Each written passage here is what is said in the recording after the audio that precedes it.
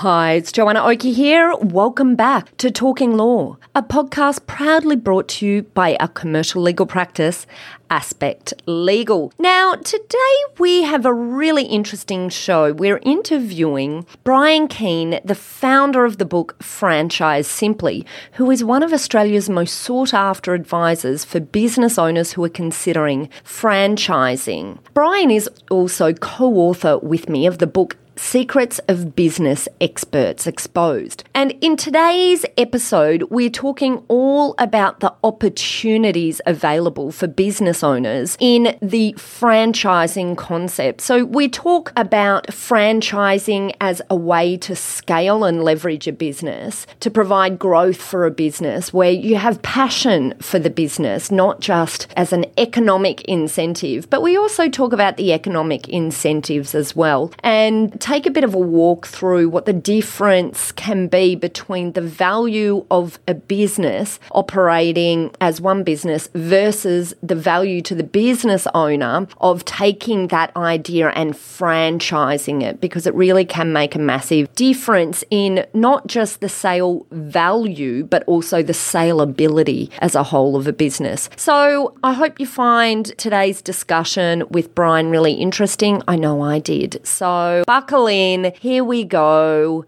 Let's talk to Brian.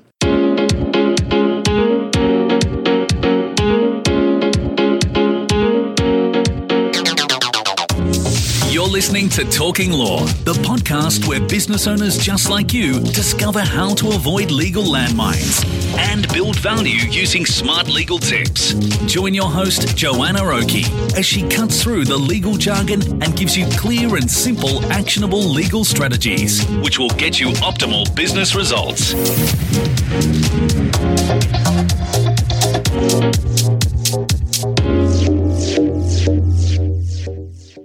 Brian, I just wanted first to say a big thank you for joining us on Talking Law.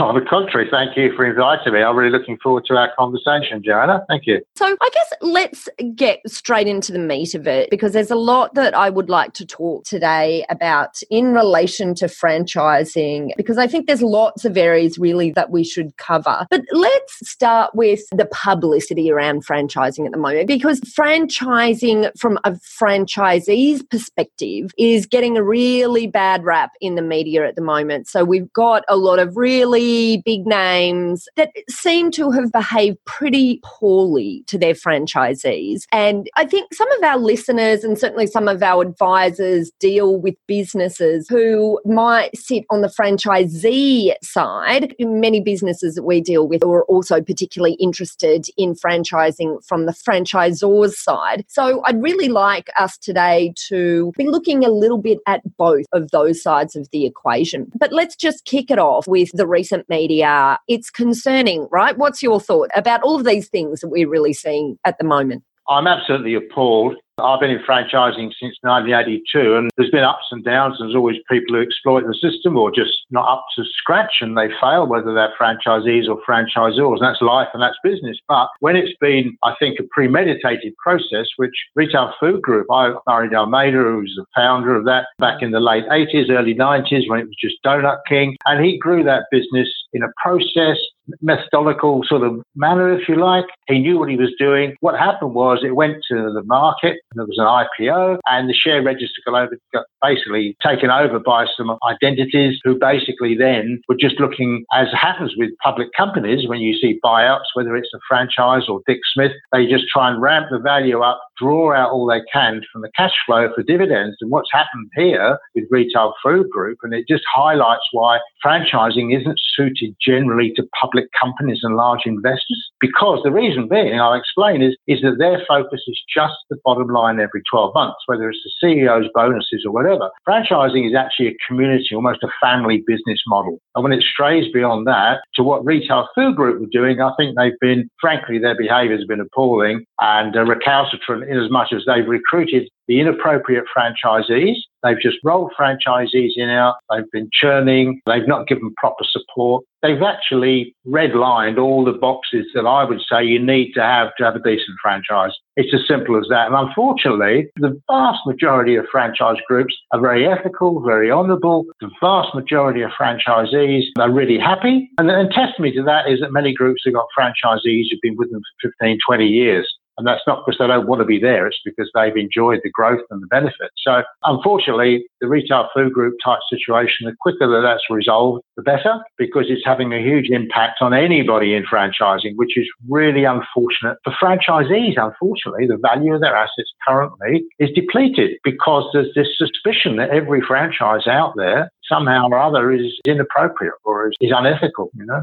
Yeah. And so I think what we'll do is in another episode on our sister podcast, The Deal Room, talk particularly about how franchisees who are buying existing franchise businesses or indeed perhaps buying a new franchise can identify good versus bad franchises. So we'll come back to that and we'll talk about that specifically on The Deal Room. Today, let's focus on the perspective from a business who is looking at franchising as a potential way of growth for the business into the future. Because we have a lot of clients, by way of background, that have franchising as an idea in their mind, as a potential for the future. And often I'm fielding questions about the differences between a licensing arrangement versus a franchise. So I think we should dig into that. But let's first start with, when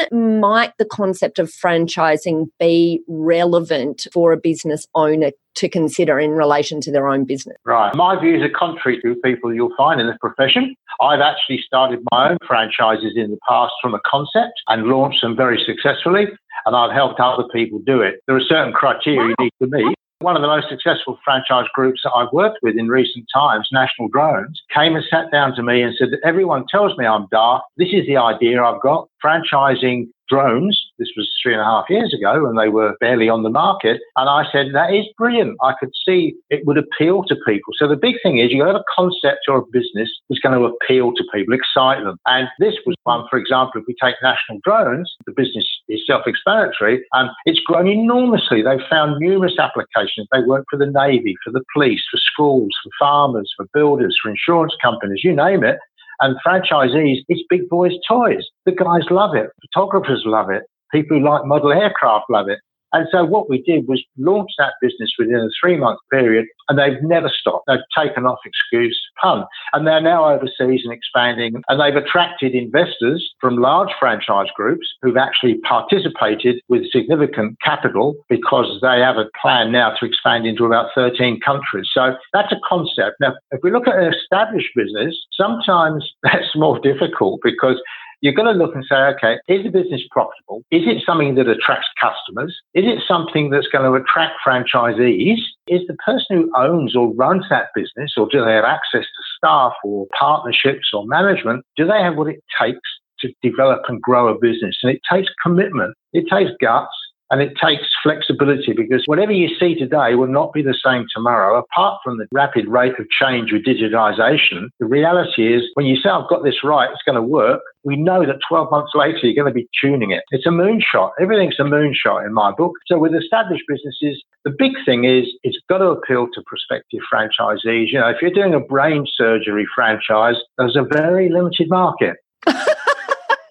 Okay, good point. If it's a cleaning business or it's an electrician's business, the building industry has got literally thousands of opportunities. Every trade you can think of, plasterers, painters. As the business world becomes more sophisticated, the small businessman, the tradie, for example, he's a bit lost. He hasn't got the marketing skills. He hasn't got the software platforms and knowing how to use them.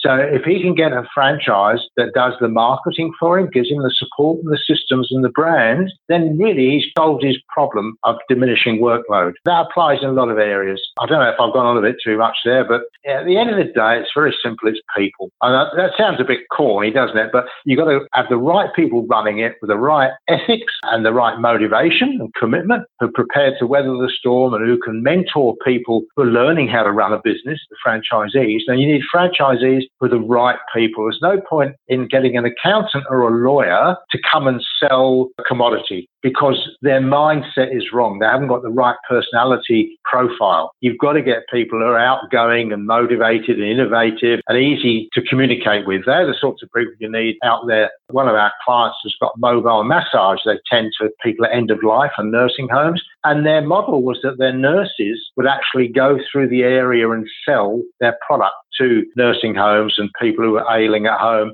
That didn't work because nurses are supportive people. They don't have the personality. They hate sales. Sales is a dirty word. So we had to restructure their model. So they've got regional salespeople. And they're the odd nurses that actually are good salespeople. Well, you put them into the role of being a regional manager. So it's horses for courses, very much. So what's the example of something that would identify to you, a business owner coming in and saying, yeah, I've got this business. I think it's something that would scale well. So therefore, I'm thinking about franchising. So what do you say to them? What's the questions that you ask in order to evaluate whether or not it's a good business to franchise? Okay, so basically, I suppose I mentioned the key elements. Is there a demand for the product? Is it profitable? Is there enough margin, not just for the franchisor, but for the franchisees as well? And that's only going to emerge for the franchisor when he's reached a tipping point. Maybe he needs 3 or 4 outlets, maybe he needs 8 or 9. So he's got to have the cash flow to get there. But essentially, can they see growth? If I was looking at a video store at the moment, I'd be thinking, hang on, that's history. It's not going to work anymore. You've got to look at the technology out there and say, has this got a reasonable life cycle? And then you've got to say, does the franchisor have the funds to invest in growing it? It needn't be a lot of money, but it needs the money to invest in putting together good operating systems, good procedures, good documentation, good legal documents, and all the marketing so he can go out there and recruit franchisees. So having the funds, working capital is really the biggest restraint I see that people have. They try and do it without enough. You don't have to have vast amounts, but you need to have a bit up your sleeve. Then you need to get those systems sorted out, the right people, as I mentioned. And then you've got to say, well, can you handle growth? Some people I've reached their Peter's principle, that ceiling where they really have done as much as they can. They don't mentally perhaps have the skills to move up to another level. Some people grow with the business, and that's what happens to all the larger entrepreneurs and so forth, from the Bill Gates downwards. Others get stuck where they are. And then you've got to say, is the product, doesn't have to be unique, that's a myth, but is it something that can have a point of difference? If your hamburger is different, then that might be enough, because at the end of the day, we're talking about marketing. I see marketing and food as almost being like clothing. It's a fashion business. So you need to make sure, if you haven't got a good name, you need to get one, get the IP protected, get it trademarked and so on. And then you do need to look at this branding and marketing. I mean, that's something we look at right at the beginning with people, and training programs. Most people don't have specific training programs. When I say to them, how do you train your new team members? Well, they spend a couple of days with us, a couple of days with John, and a day with Jennifer, and we nurse them along. That's all very well, but if you're going to scale up, you've got to get formal training programs that work for people with different learning habits and skills. Some people learn from audio, some from video, some from just rolling their sleeves up and jumping in the deep end. And then you've got to say, have you leveraged yourself from the day to the day, or are you still working literally on the tools? Doesn't matter whether we're talking about a bookkeeper here or we're talking about a plasterer. Are you able to leverage yourself from the day to day so you can manage the business? Because that's what you've got to do. And one of my clients over in Perth a few years ago, Shannon Daniels from Triumphant Property Cleaning, they clean strata offices and they do a whole building. And he came into us, he started a franchise program. We take them right through, from educating them right the way through to recruitment and mindset, everything else in between. And he realized after he'd done our weekend training program, and he said, I've actually got to get myself out of the business. And he promoted a supervisor to be the general manager. And I thought, wow, that's bold. And he turned his phone off till 3 PM, and he didn't open his emails till then. And he just got stuck in. And what we did, a strategic plan, which we always do right at the beginning, we fly to wherever people are, and this is essential, and map out the whole business model. So you're mapping out not just the divisions in your business, the marketing, the branding, the accounts. You're actually putting in the divisions, departments for the franchisees, and you're mapping out your client flow. Where do your customers come from? Every touch of the process, whether it's marketing or whatever. When you're recruiting franchisees, you get an inquiry. inquiry. How do you process it? How quickly do you speak to them? When do you get to the point of an interview? Do they fill in application forms? When do you get a deposit? All that sort of thing. So once you've got that together, you're starting to get an idea, or you certainly build a model. And my mind's blowing here. That sounds like a lot of work. I'm just going to call out the elephant in the room because we've dealt with many clients who are franchisors, and it can be a tough gig. There is a lot involved on an ongoing basis. I think sometimes people just look at this concept of franchising and they just see it as a big ticket to passive income.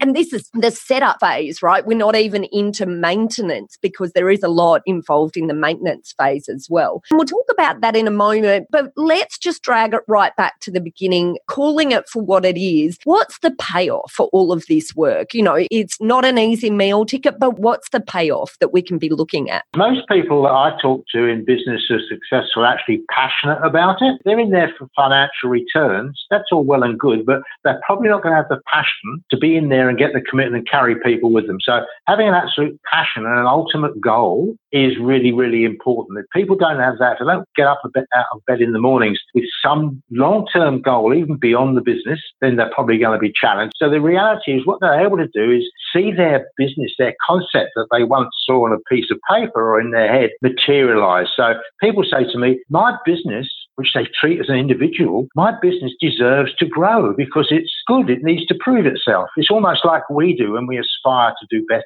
So I see a business as actually a living organism. Essentially, what you get from it is the chance to build an asset. You're leveraging it. So you're using other people's capital, right, ethically, by getting their revenue from their franchise fees they're paying you that you use to expand. So they open the outlets or they take over ones you've already opened, and they do the hard yards in growing it, servicing customers that you can't do unless you're a big corporate, which invariably big corporates have a tough time. We've all seen what happens with the Myers and all these other organizations. You know, getting management and getting decent return margins is far better in franchising than it is in corporate retail and other business outlets. So at the end of the day then, for a lot of people, some say I want to hand it over to the family. Others say, look, in 5 or 10 or 15 years, I'd like to maybe sell this business and move on. I see it as an exit strategy. Go and get my yacht in the Whitsundays or whatever it might be, or go and do community work or become, work in Asia helping children or whatever it might be that drives them. And it's the opportunity for an exit strategy. So a good franchise business is very attractive to much more than the average business appeals to. The average business appeals to a typical small businessman who will buy a business person, buy a business, run it for 5 years and sell it. Buy another one, run it for 5 years and sell it. In franchising, you appeal to people who are often past franchisees or other groups. You may have staff or team members or even reps or people like that you deal with who are interested in buying into it. You'll get competitors who are interested in buying the business because they can consolidate the two. You'll get manufacturers who often buy. So our retail bedding group I was in when I first started franchising in Perth grew to about 20 outlets, and our major supplier was so terrified of losing the business that he actually bought the group. So the founders got a huge payout. That's happened in a lot of cases. It's been inflated by Retail Food Group, who've obviously blown the balloon, as it were, on that one. But that's not to say that that's not happening a lot. It does. Consolidation of groups is what's been happening traditionally, internationally for many years, and it's growing here. So it's that opportunity. The other people who often buy out franchise groups are the franchisees.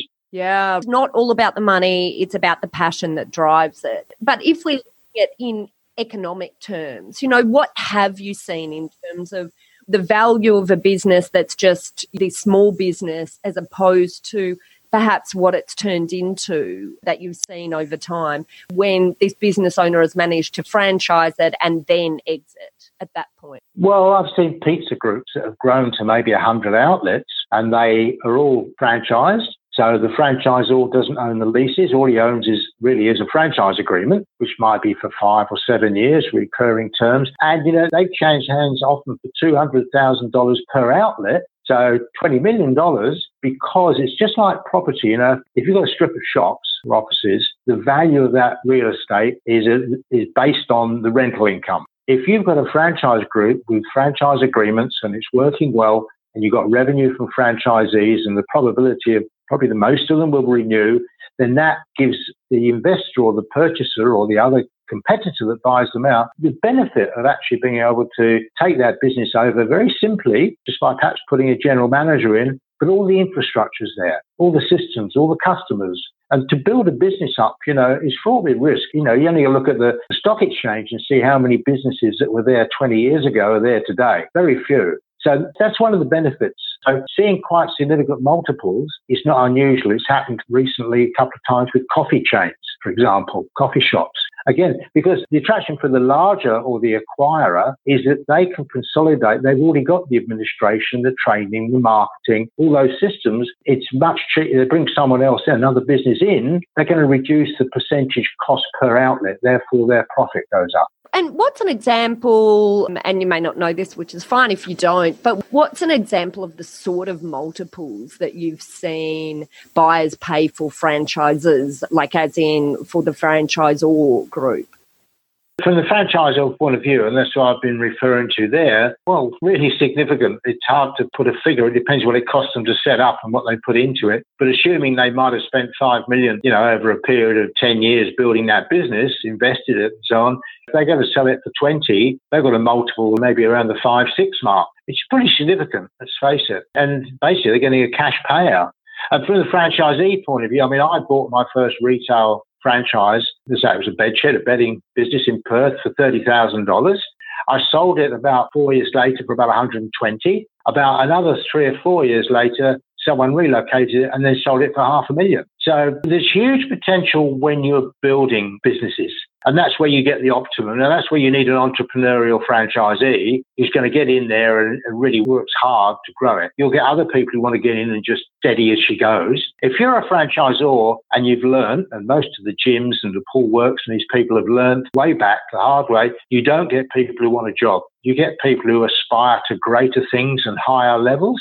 The likes of Paul Work sell you a franchise with a van for $120,000, but only if you want to own one of their retail outlets, which is a whole bigger scale picture. And you've got to prove yourself. And Subway's the same. You buy one, you prove yourself, they'll offer you some more.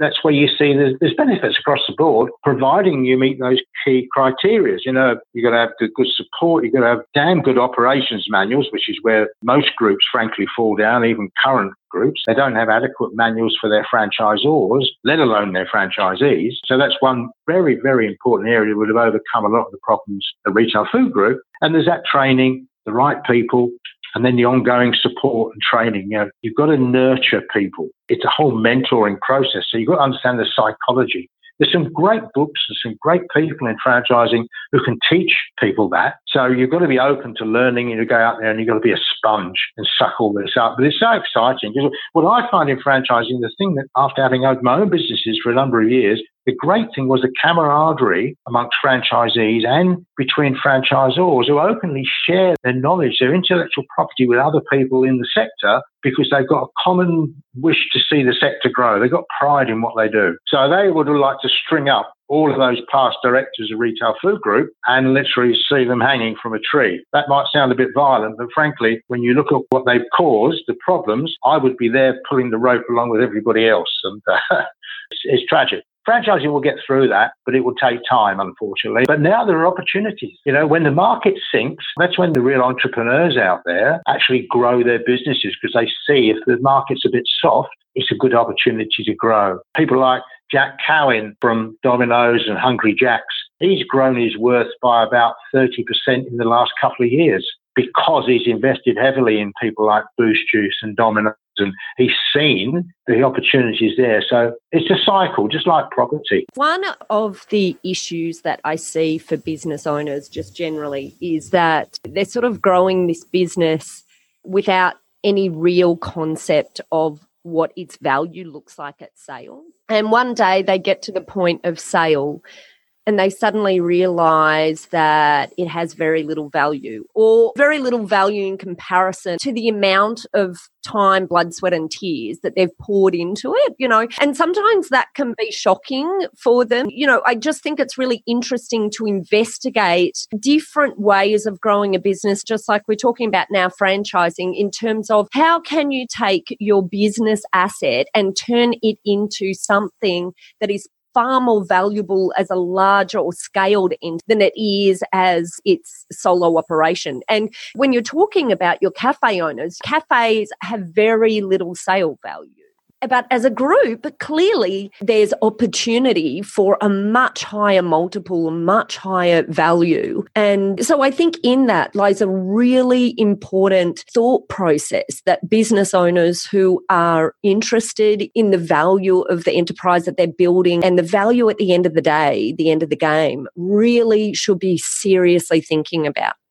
Oh, yeah, look, the key to everything is simplicity. You know, people, as human beings, we have a trait of making things too complicated. Einstein said, make it simple, but not too simple. And that's really the key. Stripping down and getting rid of what you don't need, the unprofitable lines. I mean, it may even be a legal practice. There's no point in us doing marine law. We've got 3 people who specialise in it. We never get any work. We never make any money out of it. Let's stop doing marine law. And it's the same with a business. Shannon in Perth stopped doing domestic cleaning because he realised it brought in 15% of his revenue and cost 30% of his costs.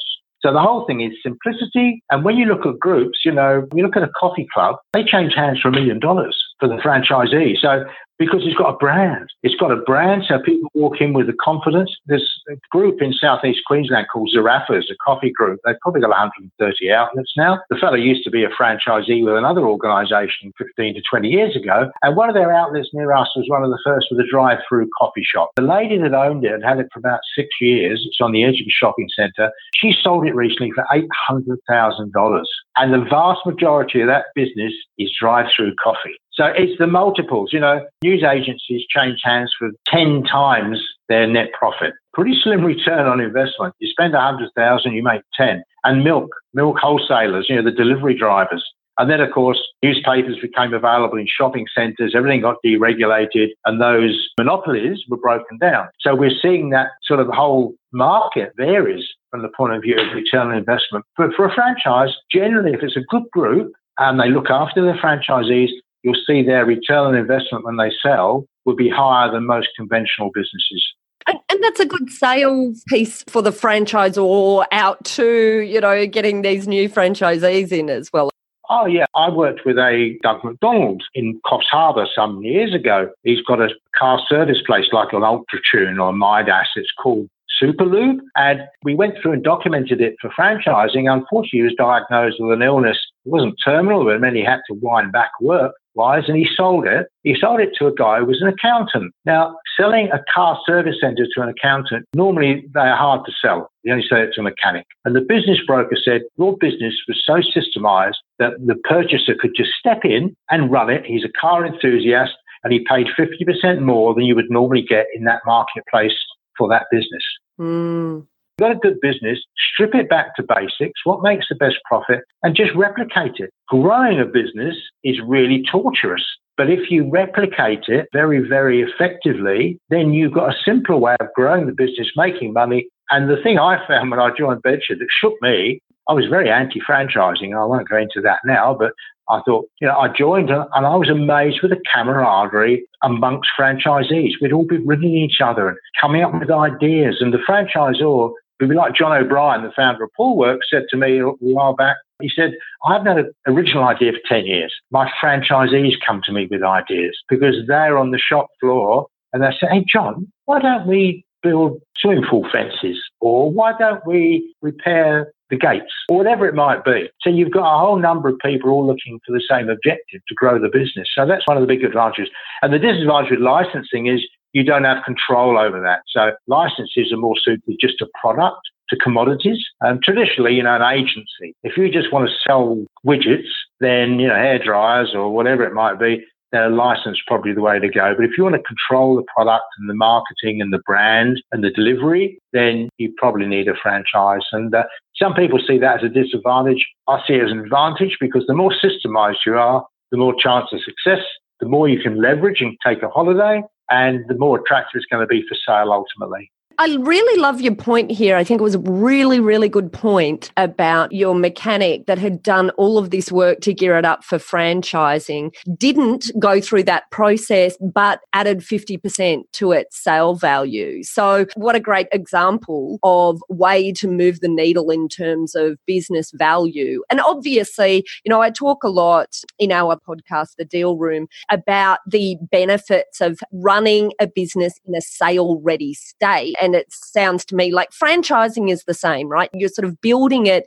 into the vehicle that really is a sale-ready state, as well as something then that can be scaled through franchise if that's the way that you decide to go. So then rounding back really quickly, let's just get into a conversation about costs. I don't think the conversation would be complete unless we just had, a little snapshot here. What's the minimum sort of cost a business owner could be expecting to franchise? Okay, let's look at an ideal scenario of someone who's got a business that's almost franchise ready. It looks like a franchise, it's well systemized, it's got good operations manuals, he's got his IP protected. He could take a program we offer, for example, and work through that process using all of the material we provide, videos and podcasts and stuff like that, for probably the mid-20s, plus he's going to pay at his legals, plus any expert input he needs. The cost of franchising from legal documents varies enormously, as you would be aware, and so would your listeners. I see people who buy them online, and you might as well trash them straight away.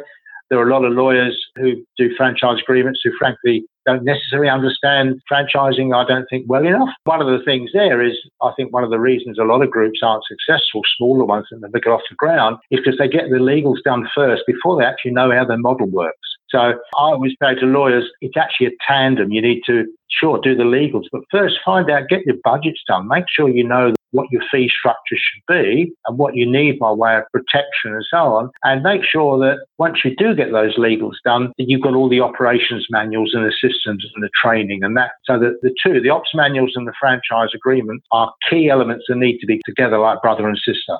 So that's an area I think that a lot of people don't understand. I think it's such a good point. I have to tell you, Brian, I have seen some crap franchise agreements out there. It's like any document, right? I guess, there's good versions, bad versions, but I've seen some real shockers. It's like everything, I think it's about taking the approach of being really well organised and not just thinking you can take a document from anywhere and slap it in. I think part of the issue with the particularly bad ones I've seen, I think it's come from the concept anything will do and we'll just whack anything together because it's just something that sits in the bottom of a drawer. But if you take legal agreements as a whole as being the opportunity to properly set up a relationship between the parties, then you'll come at it from a completely different approach. The problem is, we all know, a legal agreement, maybe it's not important in the early days, but once there's a dispute, a smart lawyer who knows their stuff, and it happened with one of the lawyers that worked with me quite closely. I work with a number of lawyers, and we work in closely because we mentor each other, all that sort of thing. And he actually had 8 retail food group franchisees in one of their pizza chains, and he was able to he went to court, was able to successfully drive a truck through their franchise agreements because they were so poorly created. And, if you haven't got a decent franchise agreement, you may save yourself $2,000, $3,000, $4,000, $5,000, but one little dispute, and it's cost you that. Not that they're related to value. I've seen agreements that people have paid $45,000 for. It's perhaps not the right forum to discuss that, but the reality is I think that's excessive. Yeah, I hear you. Discretion rules, but yeah. What we've done, which is a bit different, we've got a cloud-based business and so on, so we launch it as a new concept rather than all the old traditional consulting methods. We bring all that together. So we pull in-house a lawyer, we'll pull someone's lawyer in and work with them at the right point, and we'll help them understand what we believe should be in the agreement so that people can come together, get something that works. So I think the simplicity at the end of the day with everything you do and a commitment to people, there's me, that's really what it comes down to. Well, Brian, I don't think we could sum it up any better than that. That's really a great way of pulling it all together. Look, I just want to thank you for your time today because this has been such a useful discussion, I think, for all of our listeners who have businesses or who are advisors to businesses that have a mind on growth and scale as a potential way of achieving that. Certainly something to at least ponder. Brian, if people want to contact you, how do they do that? Well, there's my website, franchisesimply.com.au is probably the best place. There's a pop-up with a free book, How to Franchise My Business Simply, and they can order that and book an appointment. Otherwise, they can call me. There's a phone number on the website, 1300 960 136. 1300 960 136. And look, we've got tools and so forth for people to check out for themselves whether they think franchising's right for them. And we run weekend workshops, all that sort of stuff. So we've got all the tools in place. I'm always happy to chat with someone. And if I don't think it's suited to them, I really will steer them away and perhaps suggest they might look at something else, or we'll get a business partner who understands different aspects of business and so on. So I think that's important. We can hear your genuineness. I get it. I really like your focus on, on the people side and the passion that business owners should have for the business, not just the payday that they think they're generating. Because it's a combination of all of that, I think, at the end of the day. So, Brian, I just want to say a massive thank you for coming on board. Anyone who is listening to this episode and really wants to contact Brian but doesn't have a pen in hand, don't worry. We will link through to all of those links from our show notes, which you can find over at talkinglaw.com.au or on the show notes on your iPhone or wherever you're playing this podcast from today. Thank you once again, Brian. Oh, it's been a privilege. It's been delightful. Thank you so much, Joanna. Really enjoyed it. Well, that's it for this episode of Talking Law. Just as a quick recap, in this episode, we talked to Brian Keane, the founder of Franchise Simply, all about the opportunities in franchising a business. We looked at the area, warts and all, but I think you'll agree that it really should start a consideration process, some thoughts rolling around in your head. If you have a business that you really want to grow and grow quickly. Certainly from the discussion with Brian, it should be very apparent that this is not a ticket to easy street. This is not simply creating an easy way to passive income. There's a lot of blood, sweat and toil required in making this journey, but certainly it's a really interesting thing for us as business owners if we're really looking at the concept of growth to perhaps at least understand a little bit about. So I hope you really enjoyed this episode. I really enjoyed recording it with Brian. I really do love talking about these topics. So I hope that you enjoyed hearing it just as much as I enjoyed recording it. If you'd like a little bit more information about this topic, then why don't you head over to our website at talkinglaw.com.au. Now, if you'd like to know what to do to prepare your business for franchising, then you can get in contact with Brian and we'll have some links through to him from our show notes. If you're interested in understanding about what you can do to protect your brand, of course, protecting your brand is a really key important element if you're ever considering franchising or licensing your brand, then get in contact with our team at Aspect Legal. So just head over to our website and there you can organise a free consultation with one of our specialist trademark legal eagles over at Aspect Legal who can talk to you all about your trademarking requirements and any questions that you might have about that area of law in terms of locking in the IP and the value of the IP in your business. If you'd like to hear more from Brian and me, we are both co-authors of the book Secrets of Business Experts Exposed. So if you'd like to take a deeper dive into some of the business tips and strategies that we talk about in that book, then just hit me up via email. Email us at inquiries@aspectlegal.com.au and in the subject put please send me a book and we'll send you a complimentary copy of the book. Whoever said nothing comes free clearly hasn't met us here at Aspect Legal. Pop over to iTunes or your favourite podcast player and hit subscribe. And that's it for us. Thanks again for listening in. You've been listening to Joanna Oakey and Talking Law, a podcast proudly brought to you by our commercial legal practice, Aspect Legal. See you next time.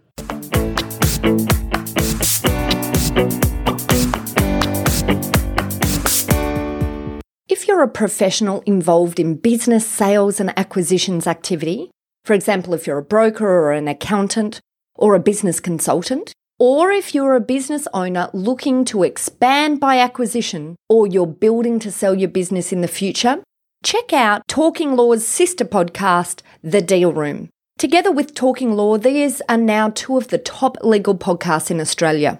The Deal Room podcast contains information, interviews and tips and tricks relating to the world of business sales and acquisitions. We love this area of law and thought it was high time we took some of our specialist knowledge and shared it in a commercial context, rather than just talking about legal stuff on its own. We release new episodes every Tuesday.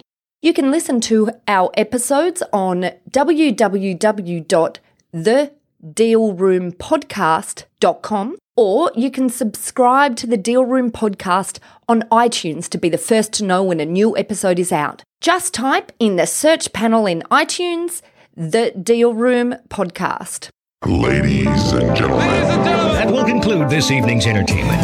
Thanks for listening to the Deal Room Podcast. To find out more about this episode and other episodes in the series, check out the show notes or head over to our website at thedealroompodcast.com.au.